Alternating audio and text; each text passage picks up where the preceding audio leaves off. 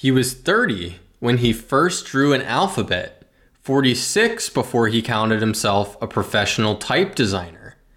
Yet by the end of his long life, Frederic Goudy had become the most famous type designer in the world. This eccentric American created more than 100 faces, including perhaps a dozen that rank among the best ever made.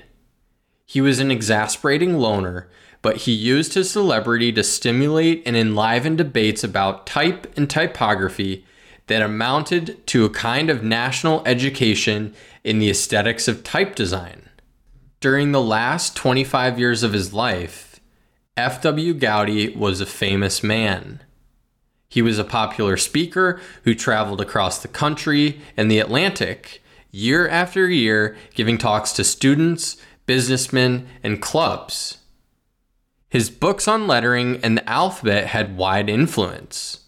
His home became a place of pilgrimage for his followers. He was talked about and interviewed on network radio. He was a regular presence in newspapers and magazines, not just those addressed to people in printing, publishing, and advertising, but in Sunday supplements, national news magazines, and even the New Yorker and Popular Mechanics. That is a short excerpt from the biography I'm going to be talking to you about today, Frederic Goudy, simply his name. Frederic Goudy is arguably the most prominent American type designer. He was incredible at self-promotion and just had a career that was a lot different than the other designers that we've looked at thus far. So I'm really excited for this episode. I think it's going to provide just some really good contrast, as we continue to study the history of type design. Goudy's strength was the strength of his personality.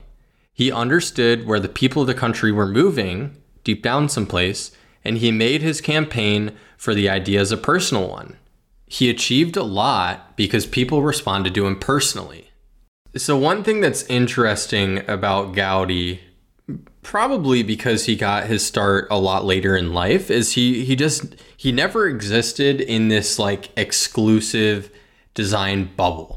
He hopped around quite a bit in his early career, and his later work really seems to reflect that, seems to reflect this like free-spirited American, almost rough kind of approach to design. So this idea definitely brought Michael Bierut's essay to mind. It's titled "Why Designers Can't Think." It's just kind of like an exploration of the end goal of design education. I think it's one thing that might be helpful just to keep in mind as we look at Goudy, is he definitely had this unconventional approach to his studies. In many programs, if not most, it's possible to study graphic design for 4 years without any meaningful exposure to the fine arts, literature, science, history, politics, or any of the other disciplines that unite us in a common culture. Well, so what? What does a graphic designer need with this other stuff? Employers want trained designers, not writers and economists. Perhaps the deficiencies in typical design education aren't handicaps at first. The new graduate doesn't need to know economics any more than the plumber does, like a tradesman.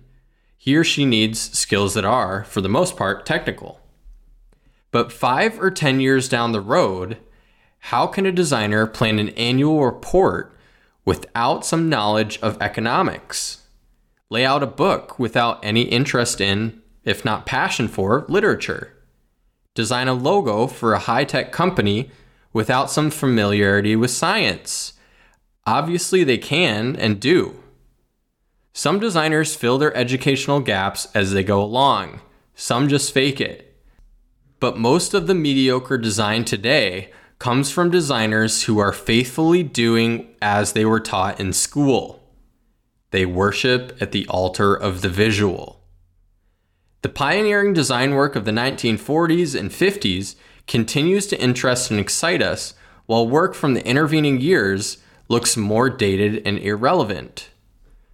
Without the benefit of intensive specialized programs, the pioneers of our profession, by necessity, became well-rounded intellectually. Their work draws its power from deep in the culture of their times. So this is definitely what we're seeing with Goudy. I mean, he did not have a formal design education, but he kind of slowly, little by little, kind of worked his way into the incredible work that he did. So yeah, let's just continue to take a look at that. And I guess just a quick note, I should have mentioned this at the beginning, but this first section of the book is all about Goudy's design philosophy. So I think it's helpful to kind of cover that up front, and then of course we'll kind of transition into his career. His zeal for good design was infectious. He loved to talk about craftsmanship and its standards, and his teaching was extraordinarily effective. Instinctively, he was a cowboy, and he thought every person had a right to make his own mark. His talks and his writings were the old populist cry of American heartland, and he tended to treat the great masters of type design of the 15th and 16th centuries as honored and intelligent colleagues, not as unapproachable figures in a pantheon.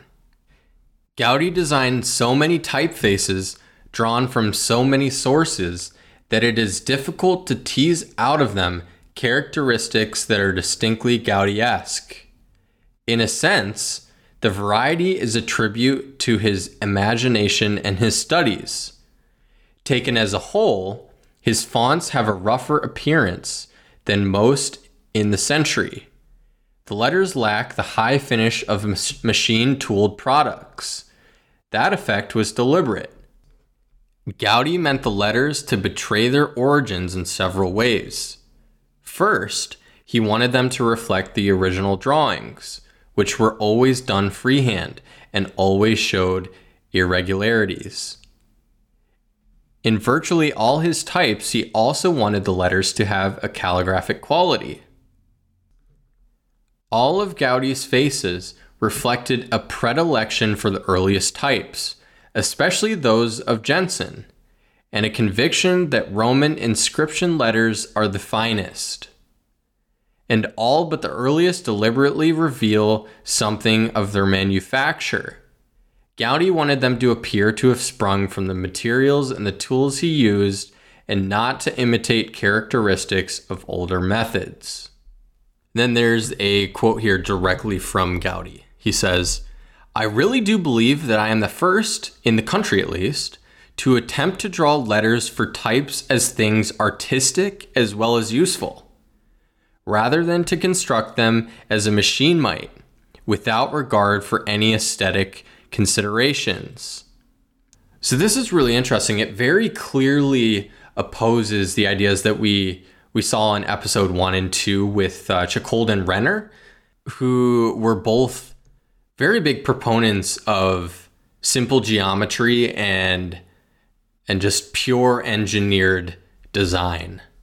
So then he kind of just goes on to say that type essentially has to be slowly worked out through persistence and determination. It's not this thing that's like divinely revealed at the beginning of the design. You just essentially have to go through the creative process to come to the best set of letters. So I'm reading on here, and I think I just ran over a point of this quote that Goudy makes, and just stated anyway. He says, "When a type design is good, it is not because each individual letter of the alphabet is perfect in form, but because there is a feeling of harmony and unbroken rhythm that runs through the whole design, each letter kin to every other and to all." So that's from his book Typologia, which he later published for other printers and designers.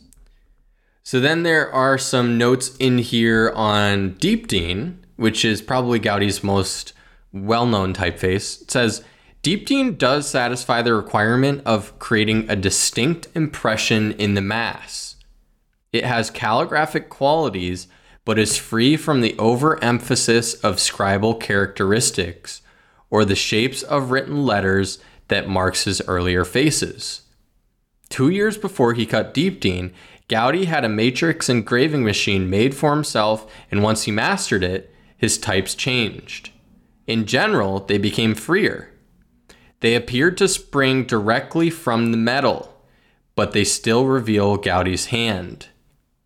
Deepdine leaves the impression that it was written directly in metal by fiery fingers. It's a really interesting description. Deepdine Roman has a marked ruggedness, a simplicity and directness that set it off from European antecedents in ways not apparent at first glances. It is a very American creation. William Edwin Rudge, the great printer, wanted to acquire Deepdine in his own dedicated type. Bruce Rogers was an ardent admirer of it and used the italic for his letters from T.E. Shaw. Through the years, Goudy designed 5 more Deepdine faces in addition to the italic to meet the printer's demands, and they're listed here: open type, text, medium, bold, and bold italic. Andrew Hoyam, who chose it for his beautiful Arian press edition of the United States Constitution in 1887, said, "Deepdine is of the time. It is distinctly American and classical, and it has dignity. It does not look decorative. It is noble."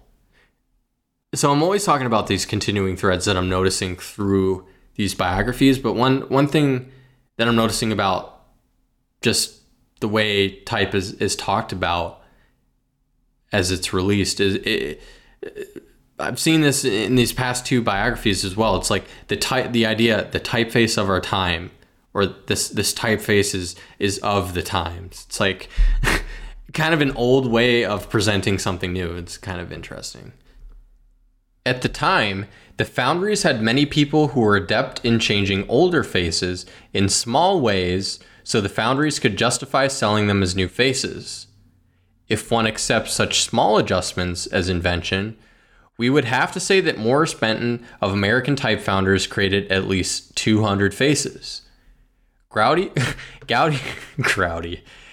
was not always gentle with such people. He said with annoyance that they would tinker with an edge or add a curlicue and call the result a new face.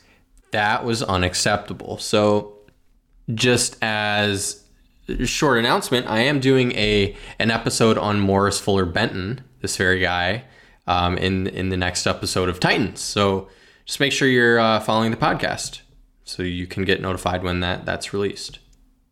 So as we kind of just continue to see here, Goudy was a very opinionated guy. It says, Goudy also had the gravest objections to Baskerville, Caslon, Dido, and Bedoni. Baskerville, he faulted for differences in the weight of capitals and lowercase that made his pages spotty. So, of course, he's looking for this consistent texture in all of the type, especially as he's a book designer. He's not just designing these typefaces, he's designing them and seeing them in use. So he critiques Baskerville. He also says about Caslon, critiqued it often for designing letters that could not be composed into easily readable lines, and for capitals that too often did not fit well with the lower case. Dido, which was derived from Bedoni, and for Bedoni, Goudy thought that his types were absolutely devoid of any artistic quality, being so regular and precise in line that a monotonous effect is produced. So even though Goudy was self-taught, he definitely saw himself as a professional. There's notes of him like annoying his friends, saying, you know, it's really only the professionals who are actually able to innovate from the classical typefaces. So he saw himself as part of that professional group. He also believed that a designer had to steep himself in the classical tradition until his innovations became natural. So tradition is merely the ladder by which we climb, the working hypothesis that saves us from despair, because it is all we have to go on. A wholesome respect for the thought and effort that has brought about tradition will go far to prevent the perpetuation of errors. So this is his philosophy. Brings me back to not only the point of this podcast, but this quote that we've talked about every episode, which comes from General Jim Mattis. It goes, "Living in history builds your own shock absorber, because you'll learn that there are lots of old solutions to new problems. If you haven't read hundreds of books, you are functionally illiterate and will be incompetent, because your personal experiences alone aren't broad enough to sustain you." So it's very clear here that Goudy believes this to be true. He doesn't believe that you just make your way to the level of professional without putting in the work up front and studying the past and kind of rooting yourself in the great work that's come before you. So the idea even continues here. This is a quote directly from Goudy. He says, "The immediate business of an artist may be the practice of but one craft, but unless his interest is concerned with the whole range of art, he will fall short of attaining the fullest ideals of his own. If he would express in his work vivacity, charm, invention, grace, and an interesting variety, he must cultivate a fine taste and a liberal spirit by a study of the masterpieces of all the arts. He will thus gain a breadth and depth of vision, an insight into fundamental principles, and the courage to face technical difficulties." It's exactly the way that Jim Mattis is talking about it. He's talking about it as being a way, just like a tool belt almost, to equip yourself to use these old ideas to face new problems. He must learn, however, not to imitate masterpieces, but rather to follow the traditions on which masterpieces are reared. Tradition, we see then, is a matter of environment and of intellectual atmosphere. The continuous efforts of generations of cunning workers along one line led naturally to the accumulation of knowledge, increased ability to design, and greater manual dexterity, so that certain ways of doing things may come to be recognized as the best. Therefore, it is only by following good and tried traditions that craftsmanship of the highest order can come. Wow. That's exactly why you and I are here. That's why we are committed to studying the way that we are.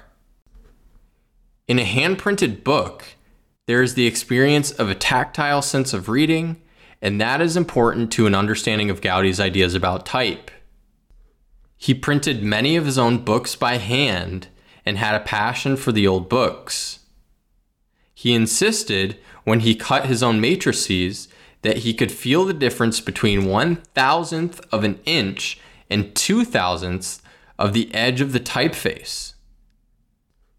But all his life, he was trying to discover and formulate rules for people whose printing might be done in ways other than the traditional ones.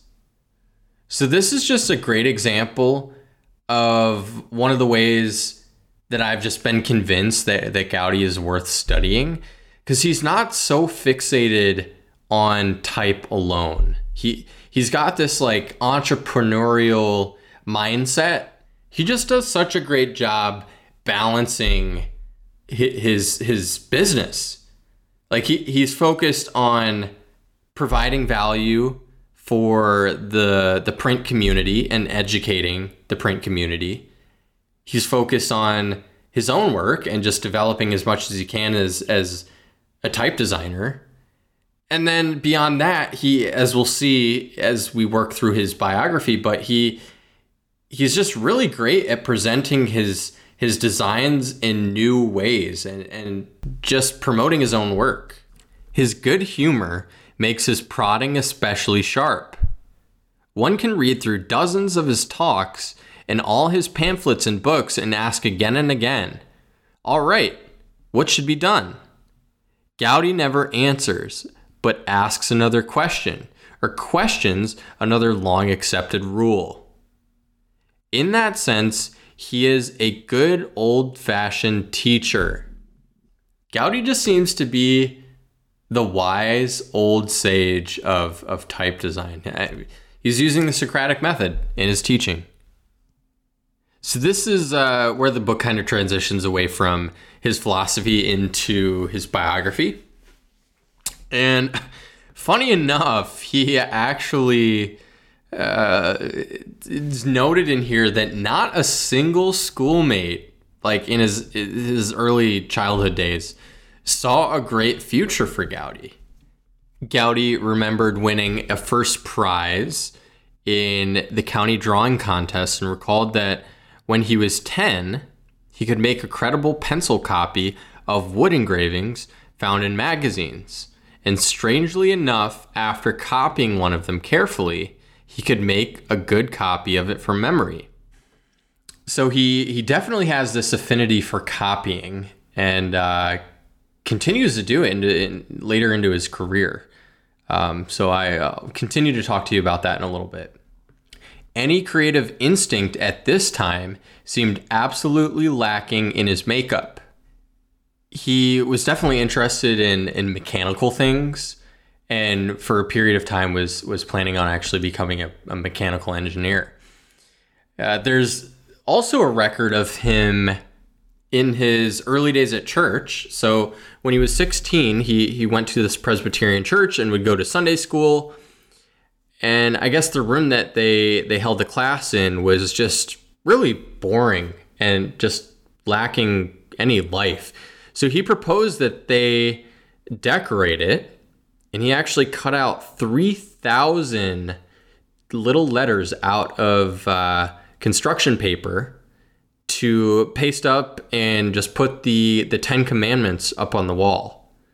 So it's pretty impressive for a 16-year-old. And I'm sure he, copied specific letter forms to make this happen. So there's only one other documented lettering project that he did as a kid, which was, I guess, just before they moved to Dakota. So he says, our local baker had got a new delivery wagon and asked me if I could paint his name on each side of it. I did, using what today would be called sans serif. And I guess then, back in the 1870s, it was known as block letter. In Highmore, Goudy worked for 4 years in his father's real estate office, principally as a bookkeeper. He also began doing layouts for many of the different forms the business needed, and later said that he unconsciously developed a flair for typographic arrangement. Typography was not in his mind as a way of making a living. However, in 1888, he tried to establish a loan and mortgage company, and when the plan did not work out, he moved to Minneapolis and became a department store bookkeeper. The next year, he moved to Springfield, Illinois, to work in a real estate office, and in a few months, he left for Chicago. So he definitely moved around quite a bit as a young man. Anyone with even a latent interest in design could hardly have avoided being excited by Chicago in 1890.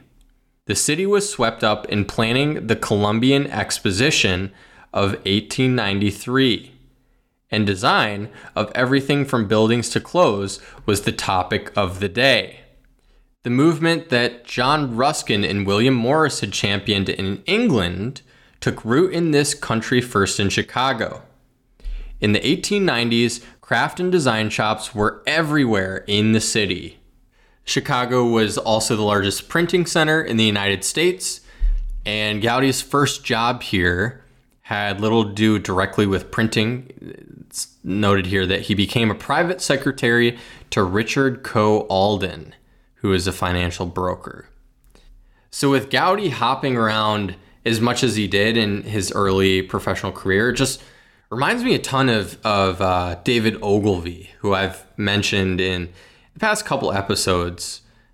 So David Ogilvy says so many similarities here. For 17 years, while my friends were establishing themselves as doctors, lawyers, civil servants, and politicians, I adventured about the world uncertain of my purpose.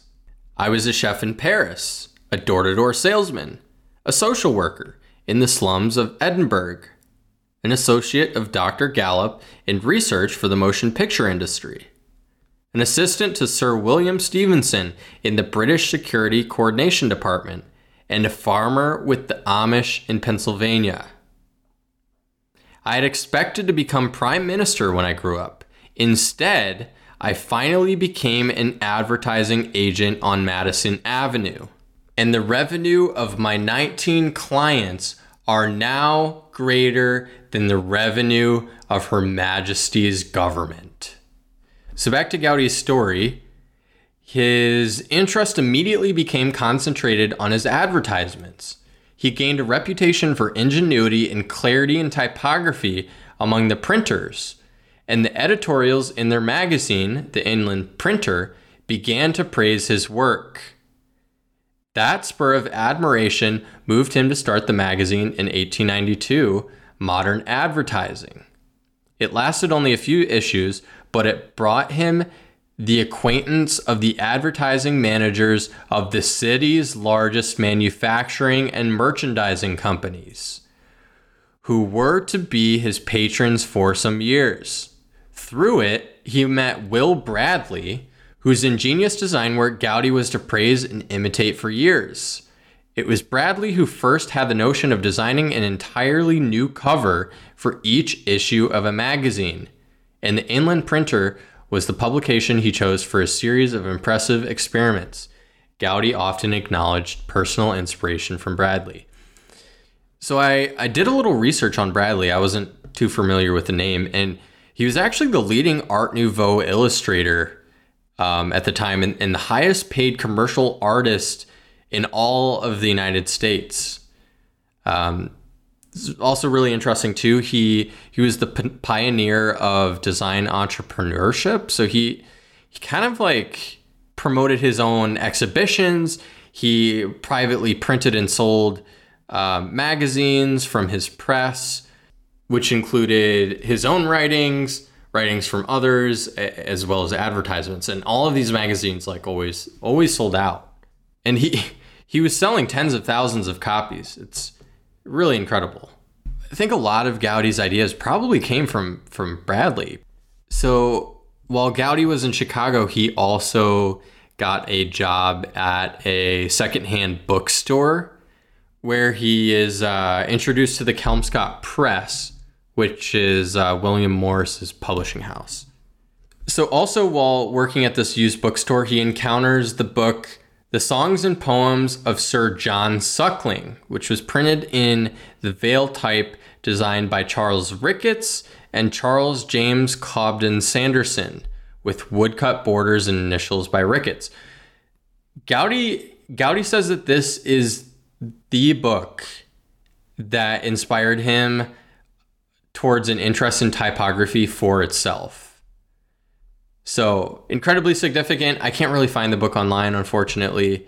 But yeah, can clearly see Morris and these type designs by Ricketts and Cobden Sanderson are just a massive influence. So Goudy continues to hop around. He partners with this guy, Lauren Hooper, who is a school teacher, and it just kind of opens this press. It's called the Booklet Press, and they operated on South Dearborn Street in Chicago. This kind of greatly expanded his reputation in the city. Unfortunately, the press failed, and they had to close up shop. Goudy eventually kind of just turns back to bookkeeping. So he gets a job as a bookkeeper and cashier of the Michigan Farmer. So he ends up marrying his girlfriend Bertha, and the two of them move to Detroit. And then there's some notes here on his job at the Michigan Farmer. It says, Goudy may have been hired to keep the books in order, but he later admitted that he quickly began to spend what he called idle time in the printing shop of the magazine, where he made occasional advertising layouts. One of the magazine's regular advertisers, Alfred Zenner, after watching him work on a layout, asked Goudy to design several material for him as a freelance job. So it's really cool to see, Goudy's hired for one thing, but he's always kind of making his way back to printing and book production and just letter forms. And the feedback he got from Zenner on his work, he recalled much later in life in an interview, and here's his thoughts. It says, Zenner looked at Goudy's design for a pamphlet cover and said, "You're not very strong at lowercase, are you?" According to Goudy, that question, quote, "put me on my mettle, and I began then seriously to study Roman letter forms." This just really demonstrates Goudy's professionalism and humility. He has a strong desire to improve. I mean, he's a self-taught designer. He's taken the feedback from wherever he can get it. Just reminds me of a quote by Jeff Bezos that I read in an interview with Inc. He says, "The smartest people are constantly revising their understanding, reconsidering a problem they thought they'd already solved. They're open to new points of view, new information, new ideas, contradictions, and challenges to their own way of thinking." So Goudy's totally embracing this idea, and he's even noting 50 years later that specifically says that this probably influenced me more in my letter than any other single thing. So Goudy then lost his job at the magazine, and after working as a bookkeeper for a few months in Detroit, he returned to Chicago to set up freelance and ended up doing some advertising lettering. So he works with a clothing company, he works with a department store, music publishing house, and just other various advertisers. Advertisers, weary of the typographic messes that most pages were in those days, were eager to have their products appear in the clear, strong, distinctive pages Goudy could make for them. So in 1900, Frank Holm, a newspaper artist who had founded the School for Illustration in Chicago, asked Goudy to become an instructor, which began his teaching career. There's not many notes in this on the biography, but he does definitely keep the connections that he made at the school. So he was notoriously dilatory about work. Goudy agreed to letter an elaborate wedding anniversary album for a railroad president for $140, a fee so large that when Lozier accepted it, Goudy began to wonder whether he should charge more for all his work. So I kind of translated this into US dollars today, and it's about $4,600. So pretty significant amount, especially considering he's able to do it in a day. So it says he found every excuse to delay until he had less than a day to complete the job, and then he finished it in one burst. It's a very impressive rate for just a job that can be done in half a day. I've had similar moments in my own career in freelance where I am asking for a certain amount and expect a little pushback, but it just smooth sailing, goes straight through. So it's really incredible. It just definitely, I'm sure it's an eye-opener at this point for Goudy. He hovered around book publishing when he worked on cover designs for Stone. His cover for George Ade's Fables in Spring was something of a local sensation, and Goudy always treasured it. In 1901, Kuppenheimer asked him to design type for the company's advertising. Goudy drew letters based on William Morris's golden type. So it's interesting. He continues to be inspired by William Morris after finding him in this old bookshop that he used to work at. So the type he drew was a book face, not a display, and Kuppenheimer turned it down. Goudy showed the type to Will Ransom, one of his students in the School of Illustration, who offered to invest to have matrices cut and typecast. Thus, Ransom became a brief partner in the Village Press, which Goudy had established with headquarters in the barn behind his house in Park Ridge, Chicago. The Village type was Goudy's mainstay for half a dozen years. So he then begins printing. He issues his first book, Printing by William Morris and Emery Walker, who was Morris's collaborator. Goudy paid ransom for the type and thus bought him out of the business. So the Village Press is then just owned by Goudy and his wife Bertha. So Bertha was very involved in the press. She learned to set type and to fold, sew, and case in books by hand. It says for 32 years, she was the driving force behind the Village Press. She also would just make bets with Goudy. She actually ended up buying a Swedish loom and taught Goudy how to make rugs. Pretty impressive. So they would make these together and sell them on the side to support the press. This is just another way that you can see Morris and the arts and crafts movement in England just have a really big impact and influence on Goudy and Bertha. It was Bertha who then brought about a decisive change in their lives. She had read in a magazine about a flourishing arts and crafts colony in Hingham, Massachusetts. Goudy went there for an inspection, rented a house, and the family moved to Hingham in 1904.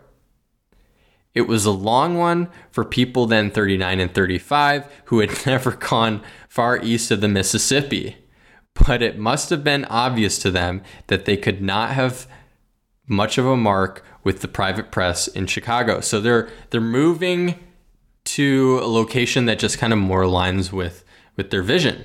Just reminds me of a quote from John Russell. He's the former VP of Harley Davidson. He says, "The more you engage with customers, the clearer things become and the easier it is to determine what you should be doing." I just love that idea that there's just higher clarity the closer you get to the customer and to the work. That was certainly something Goudy understood as he was just looking to progress his career.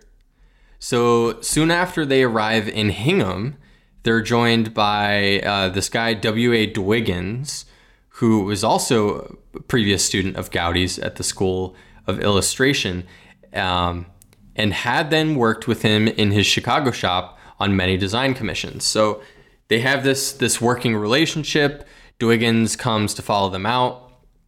Just a couple notes on Dwiggins, too. I hadn't really heard of him before, but he was actually credited with being the first person to use the term graphic design. So he has a biography of his own. He was an incredible typographer, quite a personality, very much like Goudy in that he was just interested in so many different things. I'm hoping to do an episode on him a little bit down the road. Charles Park, a Unitarian minister in Hingham, who became a lifelong friend of the Goudys, told of their operation. So he's given his insight here. He says, "Their little house was a fascinating combination of home and workshop. Hingham had never seen people who lived with such zest, but for them, life had a purpose, to create beauty, and to be thorough about it. They threw themselves into their work with a kind of ferocity, laboring, criticizing, cursing mistakes, discussing, speculating, sometimes disagreeing, sometimes exulting, and always with a fierce intensity of idealism that invested life with new meaning for the delighted onlooker." So that's really great description of the Goudys. Like, They really came in with a purpose. So the Village Press produced 9 books while the Goudys were in Hingham, but there just was not enough work to stick around. It was just a very remote location. But one thing that Goudy did recognize that he got in Hingham were the connections. So he was introduced to many people in design and printing, including the officers and designers at ATF, American Type Founders in Boston. And he became acquainted with Daniel Berkeley Updike, and Bruce Rogers, who were both well established in the world of books.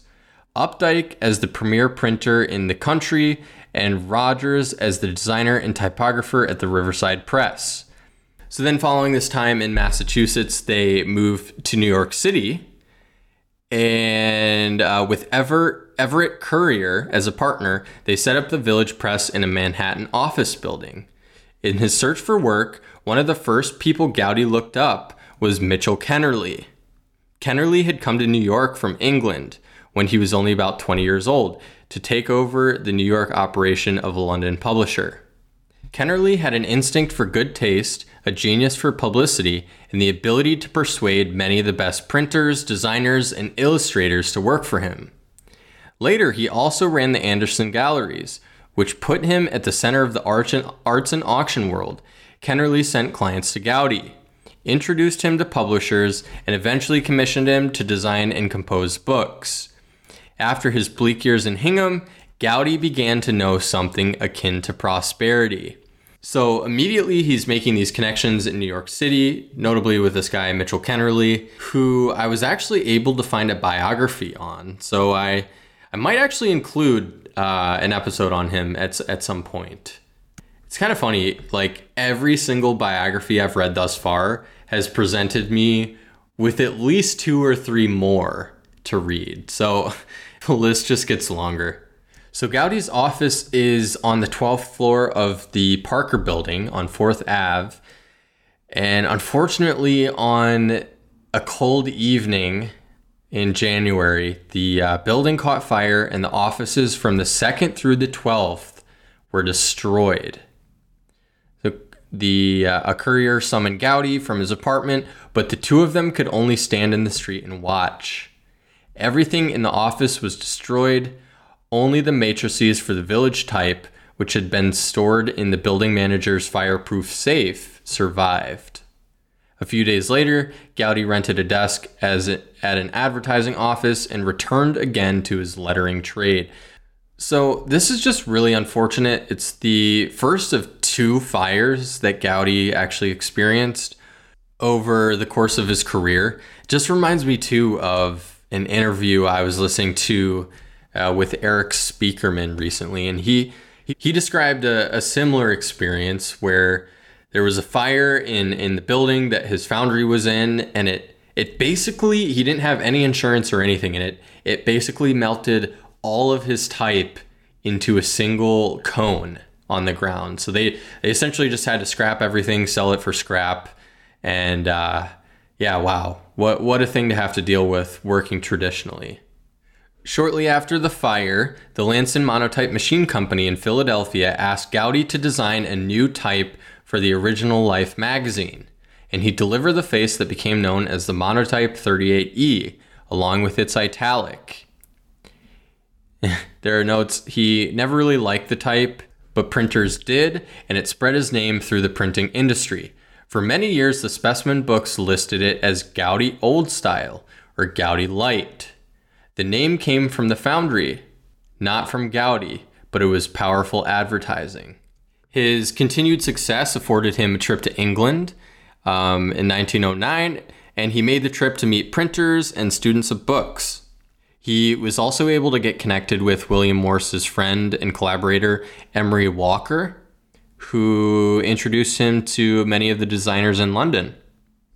Goudy was given something of an education by Alfred W. Pollard of the British Museum, who opened up the library to him and introduced him to other scholars of incunabula, which are basically like the oldest printed books that exist. So Goudy absolutely falls in love with these books and just studies them in great detail and basically just uses them as inspiration for later work. So the next year, the Goudys take another trip to Europe. They visit Paris, Milan, Venice, Florence, and Rome. And this one is described as considerably more important. So it describes them as irrepressible students on this trip. In the Louvre, Goudy posted Bertha, this is kind of funny, Goudy posted Bertha as a lookout to warn him of the approach of guards while he sneaked a rubbing from a block with a Roman inscription on it. So the rubbing that he does is actually here in the book. It's really cool to look at. And obviously the Goudys didn't have a camera to take a picture, but with cameras too, it's often distorting the type. So this was actually, a little bit risky, but quite brilliant to get a nice rubbing. Precautions of that kind were not necessary in Rome, where he made rubbings from a number of monuments. He also made several drawings of letters found in Renaissance paintings. The effect of that tour on Goudy was immense. Everything he drew afterward reflects its impact on his imagination. He and Bertha made many trips to Europe in later years, but it was this one that changed his life. The diligence of Goudy's study here is also just incredible. He's taking this trip, and of course he and Bertha would take vacations, but for on this trip it was done with a very specific purpose, and that was to capture information. It just reminds me of this book that I just finished by Danny Meyer, who is the founder of Shake Shack, and he's opened a number of Michelin star restaurants in New York City. This book's called Setting the Table, but he's also incredibly diligent in his studies. So just listen to this. This is describing his research in opening a barbecue. Within a 35-mile radius of Austin in the Texas Hill Country lie 5 towns I revere, each with a distinctly different style of barbecue. The elements of barbecue are limited: ribs, brisket, pulled pork, chopped pork, minced pork, sausage, chicken, coleslaw, beans, and a handful of side dishes. But it has become an American culinary language with thousands of dialects and accents. I try to understand each variation. During one 36-hour road trip through North Carolina, I tasted 14 variations on chopped pork, each defined by subtle and dramatic differences in texture, the degree and type of smoke used, the amount of tomato and vinegar in the sauce, how much heat was applied to the meat, as well as how much or how little crackling got chopped up and tossed in. So that's just incredible how much he cares about the details and just documenting and studying. It's very, very similar to what we're seeing with Goudy. Then he stopped being an amateur of design. He said that happened in 1911 when Kennerly asked him to design and set his edition of The Door in the Wall and Other Stories by H.G. Wells. Goudy intended at first to use the Caslon Old Face, a type designed in the early 18th century by William Caslon. Episode coming soon. But when he saw a couple of trial proof sheets, he thought it was excessive variation in color between capitals and lowercase letters. He thought there was an excessive variation in color, as well as too much space between the letters. So he stopped work on the layouts and designed his own type for the book. So he designs this typeface Forum Title, which was basically inspired by the rubbings and drawings of letters he had made at Trajan's Column. Ironically, it was the Caslon foundry in England that was to make Goudy famous in Great Britain.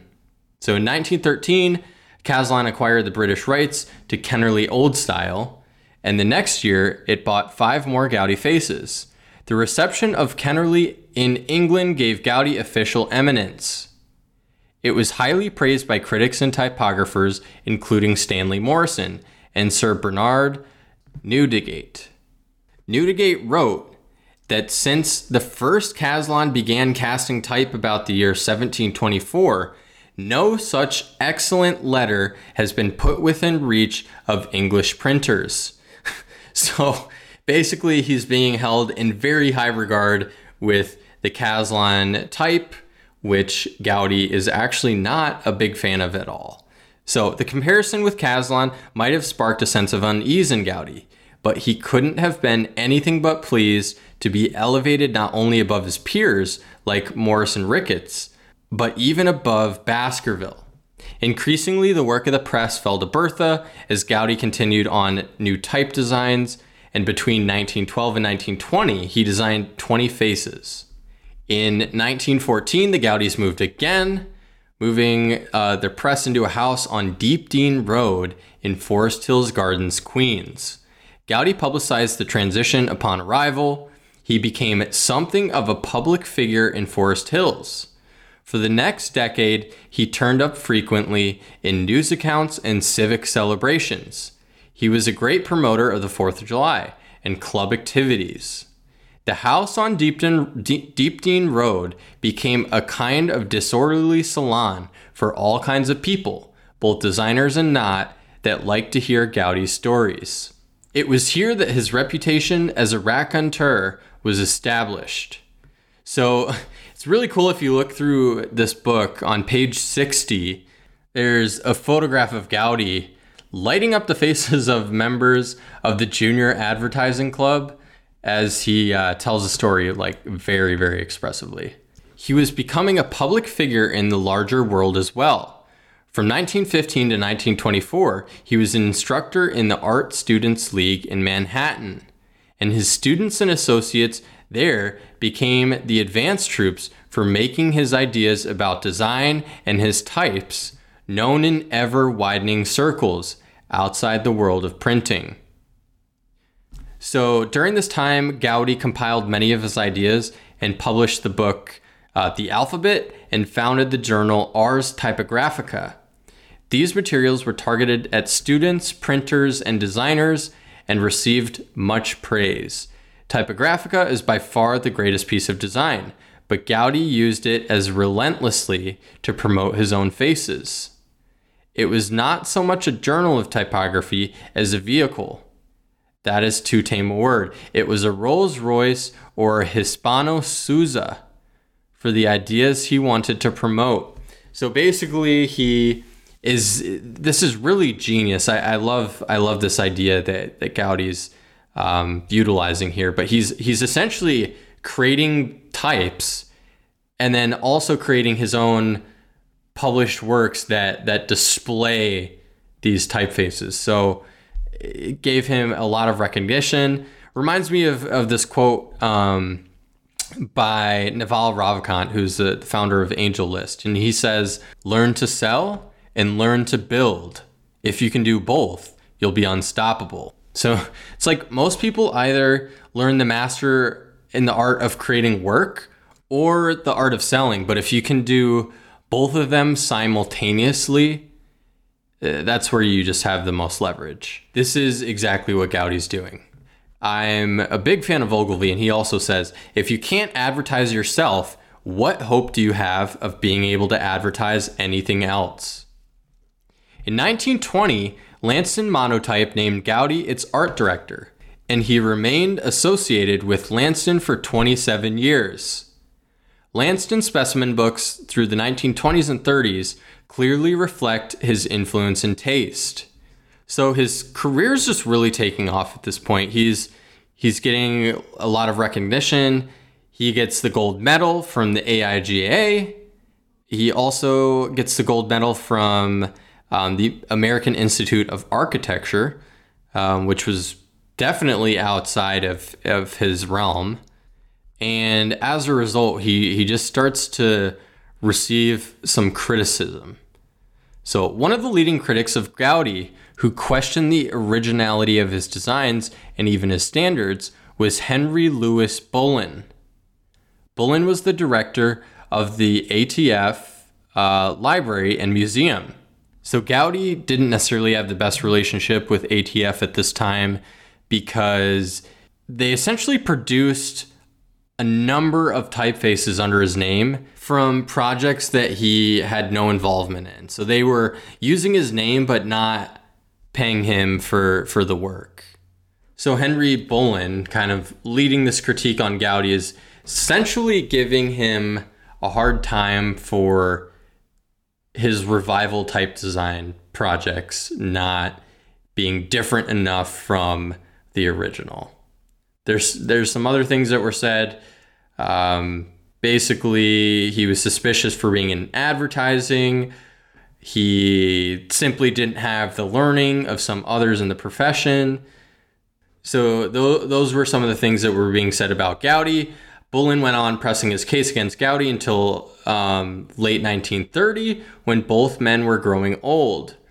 So Goudy kind of just turns the other cheek, and it's actually this was really cool to read. But actually, when Bullen passes away, Goudy not only attends the funeral, but he gives an incredibly kind eulogy, just sharing about how much he owed to Bullen and to his library.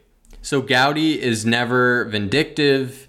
He's continually receiving praise. He's described by one person as an erstwhile bookkeeper from the Midwest who had risen the ranks by virtue of taste and skill. So Goudy began looking for a place where he could do all of his work, not only designing and printing, but cutting matrices and making fonts. He found an old house in an adjoining mill at Marlborough-on-Hudson, on the west bank of the river, about 75 miles north of the city. So he buys it and moves in. So he and Bertha name it Deepdene, which is the name of their old street in Forest Hills. In the mill, they installed the heavy equipment, and on the upper floor, they set up a shop for designing, compositing, and matrix cutting. Goudy was 60 years old when he started engraving matrices, and after that, he cast all of his types and sold them directly. The 50 faces he made after that include some of the most interesting. The Deepdene types, Goudy text, Goethe, Village number 2, the Trajan inscriptional face, and some calligraphic ones. He even made one for the Remington typewriter. So during this time, he just travels a lot as well. He's invited around for lectures and speeches, and is just continuing to get notoriety for his work as a type designer. So the story kind of takes a turn, and in October of 1935, his wife Bertha passes away, and she was only 66 years old. So following this, Goudy just never seemed to fully recover. For several years after Bertha's death, it seemed to anyone looking through Goudy files that every moment not given to designing types must have been occupied with dinners given in Goudy's honor by friends bent on keeping him in good cheer. So he's just got a really good community. He's got a lot of fans, and yeah, they're just trying to keep him in good spirits. So the greatest celebration was the tremendous series of events in honor of the 35th anniversary of the Village Press, with many publications issuing in tributes and gatherings in New York City, as well as Deepdene. The printed tributes and declarations of affection came from people ranging from printers' organizations to members of President Roosevelt's cabinet. So Goudy then designs a typeface just as a memorial to Bertha. He calls it Bertham. 3 years later, Goudy was devastated by a second fire, so he just can't catch a break. In the early hours of a cold January morning, he was startled awake. When he looked out his window, he saw the mill blazing. The efforts of firemen from several communities to contain the fire were useless, and the entire structure and all its contents were destroyed. all the types, the matrices, most of his drawings and patterns, virtually the entire record of the transactions of the village press and type foundry, and a great deal more were lost. Wow, that would just be incredibly hard, having those two back-to-back events. So the fire got a lot of publicity. It was in the news. It appeared in papers, magazines, editorials, profiles, and columns. This is really cool, though. Goudy had such a good community. Printing associations on both coasts and in the Midwest raised money to help Goudy out. The Advertising Club in New York appealed for contributions, and there are boxes of notes from people on Madison Avenue sending donations. 2 years later, he's getting a lot of support and just people coming to help out. 2 years later, Goudy was still answering mail he received within weeks of the fire. So the fire just kind of causes him to decide to sell his collection of personal records and books to the Library of Congress. Not so surprisingly, his health began to decline. So he and his friend Earl Emmons, they just began to work together to complete a compilation of his type designs. And by the end of 1944, Goudy had also finished writing the elegant 2-volume account of his types, printed in typophiles, a half-century of type design and typography. So he has this work put together. I'm going to link it in the show notes. If you would like to take a peek, you can actually view it for free on the Internet Archive. So Goudy then dies at home from a heart attack and was buried next to Bertha in Evergreen Cemetery in Chicago. So he's memorialized in hundreds of editorial pages in America and in England. And this is some words from Arthur Rushmore of the Golden Hind Press. And he said, "Goudy knew what he wanted to do, and he did it. Starting from scratch late in life, self-taught in creating his own techniques, haunted by the specter of want, he went his own sweet way and without fuss or fanfare built a record of achievement in the graphic arts that will outlive the granite dedicated to conquering heroes. Books persist. Ideas cannot be burned. And as long as civilized thought continues, much of it will be read in the characters that Goudy drew and cut, and which other men throughout the world, unheeding, have set and printed." That's where I'm going to leave it. If you'd like to get your own copy of this phenomenal book, you can do so via the link in the show notes. You'll be supporting the podcast if you purchase via that link. This conversation will definitely continue, so I'll talk to you soon.